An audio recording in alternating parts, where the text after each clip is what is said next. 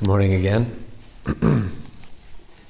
Our sermon text for this morning is Galatians chapter 5, verses 16 through 26. Turn with me in your Bibles, if you would, to Galatians chapter 5. You may notice that there's some overlap with our sermon text from last week, or 2 weeks ago, I guess now. And you may remember from 2 weeks ago that we said that was kind of an incomplete sermon, and that we'd be picking it back up this week, and it'll probably spill over into next week as well. But it's a dense text. There's a lot here, so we'll have to dig into it little by little. Before we read Galatians 5, let's pray together.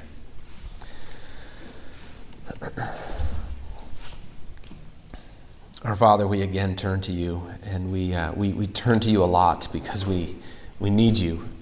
We need you at work in our lives. We want to honor you. We want to serve you with our whole hearts, and yet we're so weak.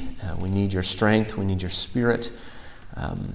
We need your Spirit now to be at work in our hearts and minds, to open us up to what your word has to say.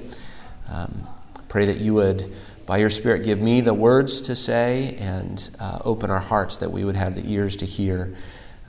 Father, we pray that you would be glorified in this time we have together now. We pray this in Jesus' name. Amen. Galatians 5, verses 16 to 26. But I say, walk by the Spirit, and you will not gratify the desires of the flesh. For the desires of the flesh are against the Spirit, and the desires of the Spirit are against the flesh. For these are opposed to each other, to keep you from doing the things you want to do. But if you are led by the Spirit, you are not under the law. Now the works of the flesh are evident: sexual immorality, impurity, sensuality, idolatry, sorcery, enmity, strife, jealousy, fits of rage, rivalries, dissensions, divisions, envy, drunkenness, orgies, and things like these. I warn you, as I warned you before, that those who do such things will not inherit the kingdom of God. But the fruit of the Spirit is love, joy, peace, patience, kindness, goodness, faithfulness, gentleness, self-control. Against such things there is no law. And those who belong to Christ Jesus have crucified the flesh with its passions and desires. If we live by the Spirit, let us also keep in step with the Spirit.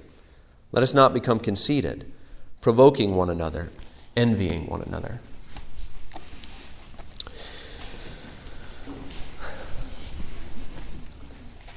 Well, there are things in each of our lives that we wish weren't there.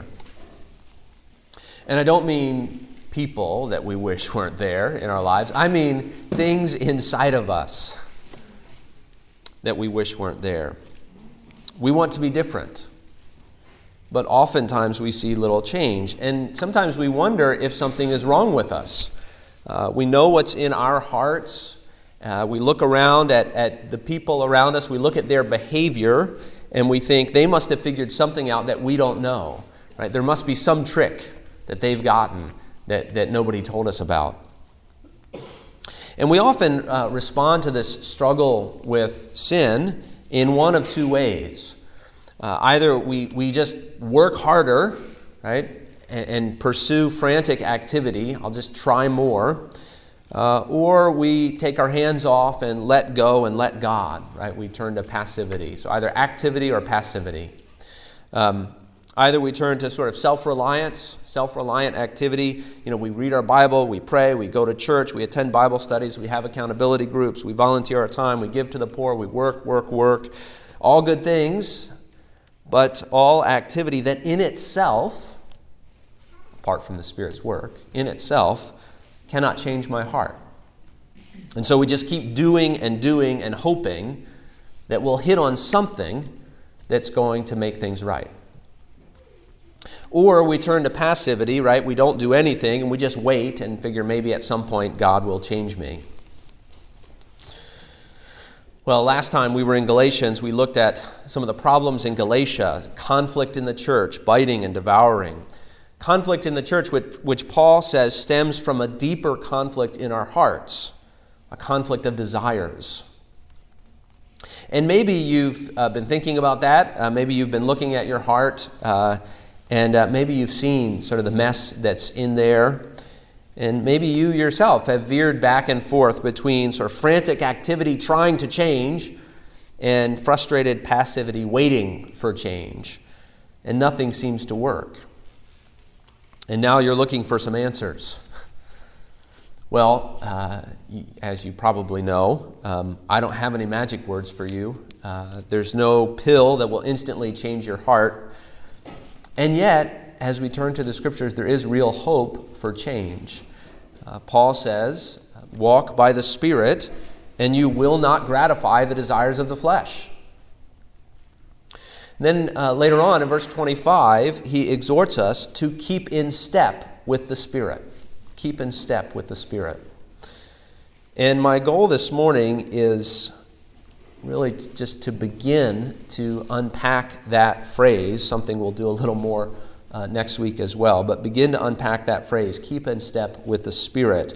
I'm obviously not going to give the final word on all that means, but I hope to say some helpful things. And to begin to answer, what does it mean to keep in step with the Spirit and His work in our lives? So as we go, you should be asking yourself some questions like, okay, where am I struggling in life? Where am I living according to the flesh, as Paul warns against? Where am I struggling to keep in step with the Spirit's work in my life? And how can I move to begin to align myself with His work? So where am I struggling to live according to the Spirit? And how can I move to begin to align myself with what He's doing? Well, our outline, which I think made it into the bulletin, there are 2 points on the outline. I got it to Joe kind of late, so wasn't sure. 2 points on the outline, the Spirit's fruit and our steps. So really the first one will be a little more brief. Briefly, we'll talk about the Spirit's fruit, and then we will begin to see what it looks like to keep in step with the Spirit, our steps. First, the Spirit's fruit. Look at verses 19 to 23 again. And I'll read them again. We've heard them twice already, but I'll read them one more time. Verses 19 to 23. Now the works of the flesh are evident: sexual immorality, impurity, sensuality, idolatry, sorcery, enmity, strife, jealousies, fits of anger, rivalries, dissensions, divisions, envy, drunkenness, orgies, and things like these. I warn you, as I warned you before, that those who do such things will not inherit the kingdom of God. But the fruit of the Spirit is love, joy, peace, patience, kindness, goodness, faithfulness, gentleness, self-control. Against such things there is no law. And I want us at the moment just to notice 2 things in that section, really the 2 sort of key phrases that balance the section out. The first is the phrase, the works of the flesh. And what does the flesh produce? It produces works, Paul says. The flesh, our sinful nature, which we'll unpack a little more in a minute, but it rests in what we can accomplish. Our sinful nature is all about activity, right? The flesh is enamored with the self and what we can do. And I was thinking about this week. Have you ever noticed that we can take any human activity and turn it into a contest? Right? I won't even get into some of the things my boys have been competing over the past couple weeks. There was one thing that involved goldfish. You can ask me about that later. But the Guinness Book of World Records, right? Half of the Guinness Book of World Records is people who did really dumb things, but they did it better than anybody else. Right? In fact, there's a headline on the Guinness website right now that says, Daredevil female entertainer breaks record stopping fans with her tongue. On what planet would it be useful to stop electric fan blades with your tongue? None. Right? That will never be useful. But, right, we focus on things that we can do, however odd they might be. We focus on what we can accomplish in our own strength. And that's why the flesh so often leads to pride and boasting. Because here's something I can do, however absurd it might be, right? Here's something I can do. Or else, relying on the flesh leads to despair and self-loathing when we fail. Because everybody else can do something better than me. That's why the flesh so often clings to laws, right? Because laws, rules, especially man-made laws and rules, are normally doable. And so we like to feel like we've accomplished something, so we turn to rules, we turn to laws. The flesh doesn't have eyes for anything beyond the flesh, right? Physical eyes see physical things, so the flesh sees only flesh, relies on itself, focuses on what we can do. And so Paul calls them the works of the flesh. This is what the flesh can do. This is what you can do in your own strength. And think about it, right? Look at these two lists, the works of the flesh and the fruit of the Spirit. Which of these can you easily do? Which of these is workable for you, right? Which is easier, sexual sin or genuine love?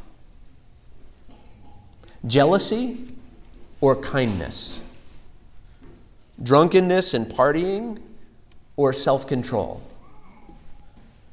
The flesh does what the flesh can do in itself. Remember what Jesus said at one point in John 15. He said, apart from me, you can do nothing.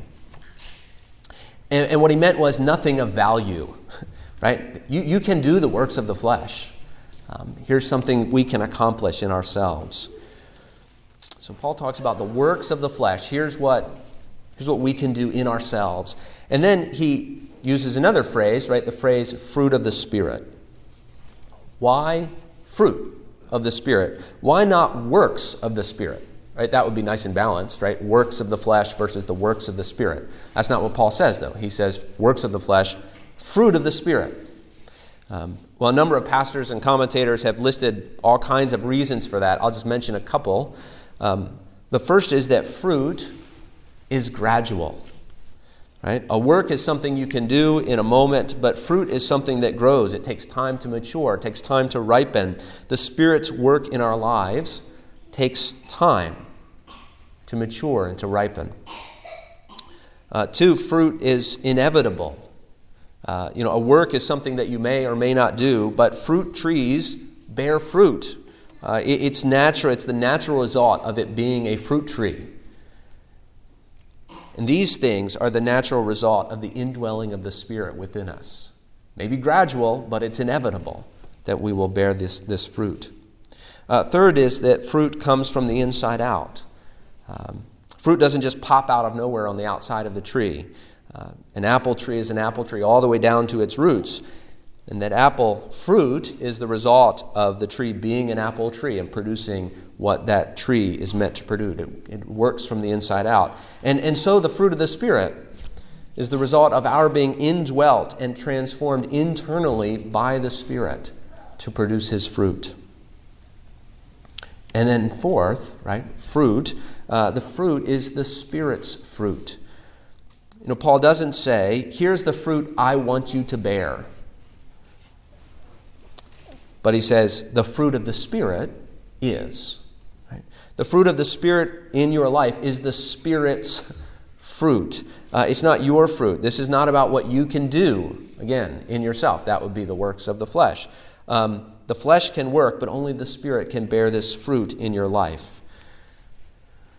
And we are ultimately, by nature, prickly thorn bushes most of the time, not fruit trees. Right? So the Spirit must bear this fruit in our lives. You can see how even just beginning to look at this passage begins to answer our common response to sin of just frantic activity. Sometimes we fight sin by trying harder, by doing more. Right? If you're in a battle, you need to fight, after all, right? So you fight, and you fight hard. But what do we notice? Oftentimes, all of our activity doesn't change anything. Our flesh is all about work until you realize, though, that you can do nothing in this battle of yourself. All your activity is just spinning your wheels. Yesterday we were at Allerton Park, and we parked on the grass in a muddy field, and I was worried that if I hit the gas, we wouldn't go anywhere. And you know how it is, right? If your tires are on a patch of ice or if you're sunk into the mud, no matter how hard you hit the gas, your wheels just spin. Lots of activity, but no movement. The flesh is powerless to manufacture the fruit that God desires in your life. There are so many things, good things, listed in verses 22 to 23, right? Love, joy, peace, patience, and so on. But it's ultimately not your work to bring those about, but the Spirit's fruit. So we need to look to Him. Well, let's move on to our steps. So the Spirit's fruit, our steps. And, you might respond to this, okay, if the battle is between my flesh and the Holy Spirit, and the goal of this war is something I can't produce, right, the fruit of the Spirit, then maybe I'm just to sit back and do nothing. That's what it sounds like you're saying, Luke, right? Just sit back and just wait. Let go and let God, so to speak. Well, the result of that normally is we end up just living in our sin, and maybe we're okay with that, just saying, well, if God wants to change me, He'll change me. Maybe we get frustrated, though. Maybe we're even angry. We begin to blame God for our own actions. Maybe we despair. Why doesn't God do something about this in my life? Maybe we're doubting, right? If God hasn't changed me by now, am I really a Christian?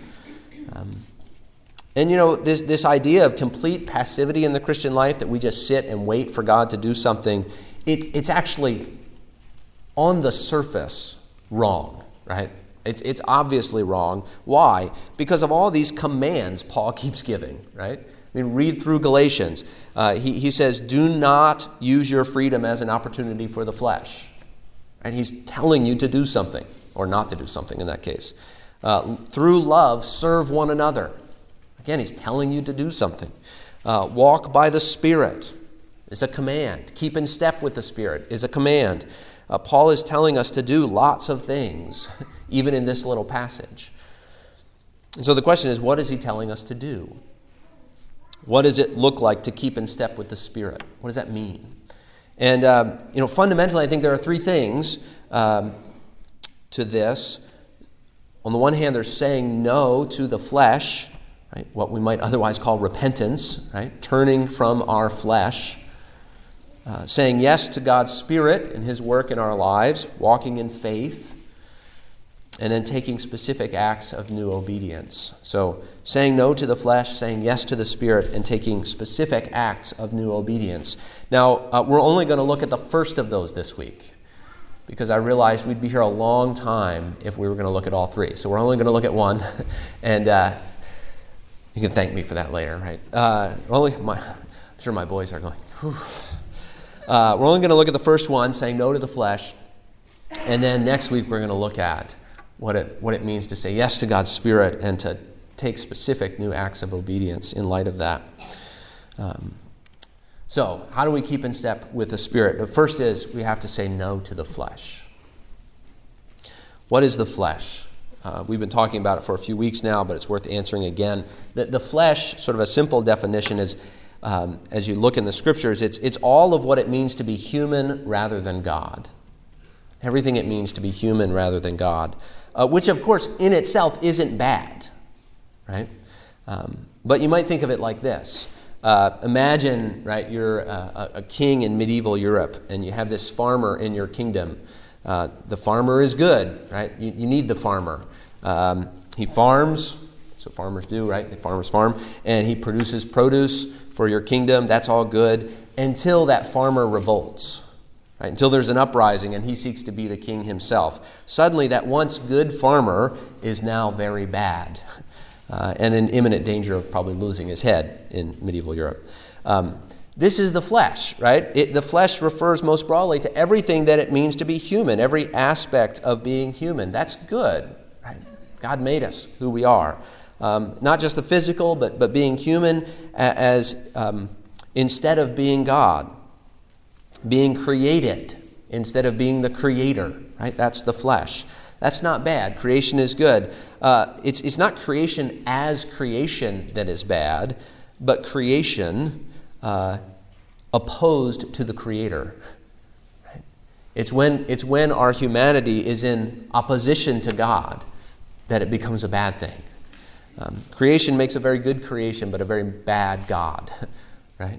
And the moment creation rises up in rebellion, at that moment, our flesh becomes sinful. Once human beings begin to rely on the flesh instead of God, or evaluate life by the flesh instead of by God's word, or delight solely in the flesh instead of in the God who made all things, then we begin to treat the world as if it were God. If we're to keep in step with the Spirit, then we must say no to this revolt of our flesh. And there are at least 3 ways that we do that. 3 ways that we say no to the flesh. 3 ways that we say no to ourselves and so keep in step with the Spirit. And I'll list them before I go into them. The first is we need to say no to self-deception. Second is we need to say no to selfish desires. And the third is we need to say no to self-reliance. So self-deception, selfish desires, and self-reliance. First, we need to say no to self-deception. Paul says that the works of the flesh are obvious. If you want to know whether your desires are from the flesh or from the Spirit, just look at what those desires produce. The works of the flesh, he says, are evident: sexual immorality, impurity, sensuality, and so on. And if you have a desire, say, to get to work on time, that sounds like a good thing, right? But if that produces in you fits of anger at anyone who is holding you up on the road, that is a fleshly desire, a selfish desire. If you desire to grow your business, well, that might be a good thing. But if that stops you from being kind to your employees or patient with them when they make big mistakes that cost you money, right? Well, then that's a fleshly desire. If you can't live out the fruit of the Spirit because of it. If you desire to get married, but that leads you to envy those around you, other people you know as you watch your friends get married, well, that's a fleshly desire, a selfish, controlling desire. Remember, the desires of the flesh, as we talked about a couple of weeks ago, are not necessarily for bad things. None of those things are bad that I just listed. Getting to work on time is not bad, right? Growing a business isn't bad. Marriage isn't bad. Those are all good things. But often, desires of the flesh are what we might call over-desires for good things. When a desire for a good thing becomes so large that God's no longer in the picture in my life, that I need this thing to give me life, safety, joy, that's a desire of the flesh. Well, where does self-deception come in? Too often we make excuses, don't we? Paul says that the works of the flesh are evident, but very often we make excuses for them. We say, I got angry at my friend because, or I looked at porn on the internet because, or I'm not talking to that person anymore because. See, too often we pretend everything is okay. We make excuses for the way life is.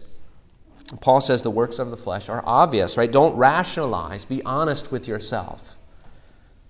Hold all your actions up to the standard of the fruit of the Spirit in your life, right? Was I loving? Was I patient? Was I joyful? Was I kind? Was I faithful? And I say no to self-deception by evaluating my actions by the standard of the Spirit's fruit. If my actions are consistent with the works of the flesh, then these are sinful actions, stem from sinful desires. Repentance always begins with being honest with yourself. Being honest with yourself about what's really going on in your heart. So we need to say no to self-deception, be honest with ourselves about what's going on. And we need to say no then, second, to selfish desires. Galatians 5 says that there's this battle of desires in our hearts. Verse 17 says the desires of the flesh are against the Spirit, the desires of the Spirit are against the flesh. We respond to the Spirit's work by saying no to our selfish, flesh-driven desires. How do we do that? How do we say no? Well, first and foremost, through confession. Right? Through confession. So we need to be honest with ourselves. We need to confess these things to God. Sometimes non-Christians think that the deepest desires of our hearts are good. Right? We should follow them wherever they lead us. Sometimes even Christians think that as a new creature in Christ, my desires are going to be all good. I should follow them. Right? The phrase "follow your heart" is just as likely to be found on a plaque in a Christian bookstore as in a Hallmark. Right? Follow your heart. But sometimes we don't even think about the desires of our heart. We just give in to every desire willy-nilly, right? Ignoring the fact that My heart is a battleground, Scripture says. The Bible teaches my desires are at war with one another. Rather than simply letting my impulses drive my life, I need to confess sinful desires, not indulge them. Well, what does that look like? I mean, how does that work itself out? Well, part of it is just moment by moment, paying attention to where your heart is. Paying attention enough to know what desires are down there. Part of that does mean noticing your emotions. When I talk about the heart, I don't simply mean emotions, but part of it means paying attention to your emotions, right? So you can see what desires are driving those. If I'm angry, why am I angry? If I'm upset, why am I upset? If I'm sad, why am I sad? And as I see these sinful desires rise up, I cry out to God. It doesn't have to be some long, drawn-out thing. We talked about this morning in Nehemiah, how Nehemiah, shot up a prayer in a moment. And oftentimes that's what it looks like. I'm walking down the road and my heart goes out some direction and I confess that to God. I start to get proud, or I start to get angry, or I start to be selfish, and I just pray, Lord, help me not to be selfish in this way. Help me not to be angry here. Guys, right, if you see a beautiful woman and you're tempted to look and to lust, you're tempted or maybe to covet your neighbor's new car or big house, whatever it is, right? Cry out to God. Run to Him in that moment. Confess right then and there, mid-conversation, right? You don't even have to pause. Right? Jesus, I want what is not mine, right? Guard my heart. Guard my heart right now, Jesus. And to have that ongoing relational dialogue with God where we're constantly running to Him, constantly seeking His grace, constantly seeking His help. We need to be doing this all the time, right? Throwing up prayers to God in the midst of the messy realities of life. So we say no to the flesh as we say no to our self-deception by honestly evaluating our behavior in light of God's Word, being honest about what's really there. And we say no to selfish desires through moment-by-moment confession, turning to God, running to Him. And 3, we need to say no to self-reliance. Look at this passage, right? I mean, look at the whole passage. Who is the one doing all the work? Where do the new desires come from? Who is it who bears the fruit in my life? Who has given me life? Who is it who enables me to walk? That is, live a life pleasing to God. Who is it who leads me? The Spirit does all the work in this passage. Your growth as a Christian is not ultimately up to you. It's up to God's Spirit. We are to keep in step with what He is doing in our lives. He's the primary actor, right? That's fundamental. Right? The problem is all we can do is manage our sin. We can't get rid of it. We can hide it. Right? We do a good job of hiding our sin, most of us, most of the time. We can make it socially acceptable, right? But that only really makes it harder to get rid of. All I've got apart from the Spirit is what? I've got my flesh. I've got techniques and rules that manage the flesh with the flesh. Manage myself by my own strength, by my own power. These kinds of things, these laws and rules and techniques, they give the appearance of victory, but Scripture says they're powerless to change our hearts. So our efforts end up actually hindering the Spirit's work, because as long as I think I can do something, as long as I think I've got this, as long as I think I can overcome this in myself, I'm not going to fully rest in the Spirit of Christ. As long as I think there's something I can do to make a change in me, I will look to that thing rather than to the Spirit. And maybe I think, right, I just have to pray more or read my Bible more or feel a little more guilty or just follow the right do's and don'ts or just have the right theology or just go to the right church. And if I just get some of these things right, then I'll be a changed person. Right? Then everything will work out in my life. But you can't do that. Right? You can't change your heart. You can't make yourself holy. You can't rid yourself of that sin that has been nagging you for years, or it would be gone already. You can't even want to change apart from the work of the Spirit in your heart. And so at some point we need to stop trying to figure out what we can do and start resting in the Spirit's work. We need to tell ourselves, apart from the work of the Spirit, my efforts are in vain. Unless the Lord builds the house, those who labor in vain. Jesus says, apart from me, you can do nothing. So saying no to the flesh means saying no to self-deception by honestly evaluating our behavior in light of God's Word. It means saying no to selfish desires through moment-by-moment confession and turning to God. It means saying no to self-reliance by giving up the illusion that we can make ourselves holy. Now, I mentioned before that this is just part one of what it looks like to keep in step with the Spirit. This morning we looked at saying no to the flesh. Next week we're going to look at, saying yes to the Spirit and taking specific acts of new obedience in light of that. And so if I seem to have leaned on sort of the passivity side at first, I think that's good because we're so self-reliant. But don't worry, next week we're going to focus on what it looks like to be actively dependent on the Spirit. Okay? How do we be actively dependent upon the Spirit? That's next week. But already, this is scary stuff. Where do I get the courage to be this honest? Where do I get the courage to actually confess my brokenness? Where do I get the courage to give up self-reliance and to admit how weak I really am?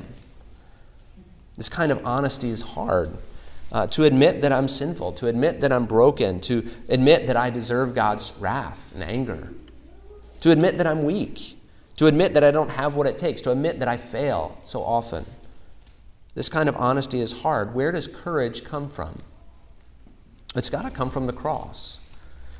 Only as we look to Jesus who bore our sins that we might know forgiveness, who became a child of God's wrath that we might become children of the Father's love.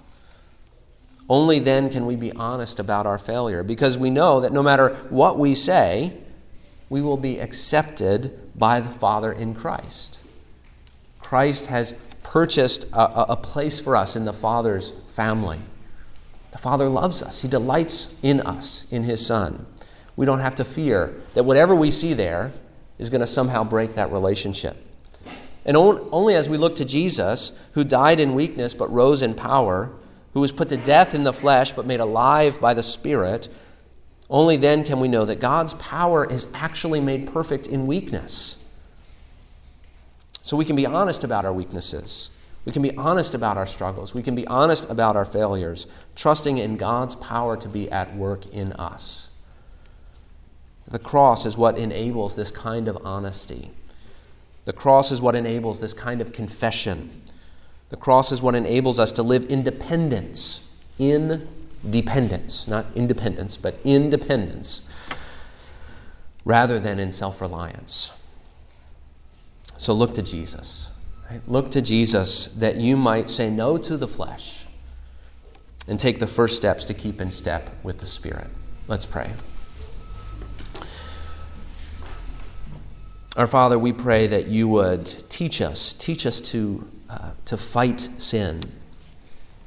Teach us, though, first and foremost, that the first thing we need to realize is that we cannot do that in our own strength. We cannot do that in our own power. And so we must turn away from the flesh, turn away from self-reliance, turn away from ourselves, and turn to you and turn to your Spirit to bring us the victory. We pray that you would do that. We pray that you would turn our hearts to you and that you would grow us in Christ, conform us to His image. We pray this in Jesus' name. Amen.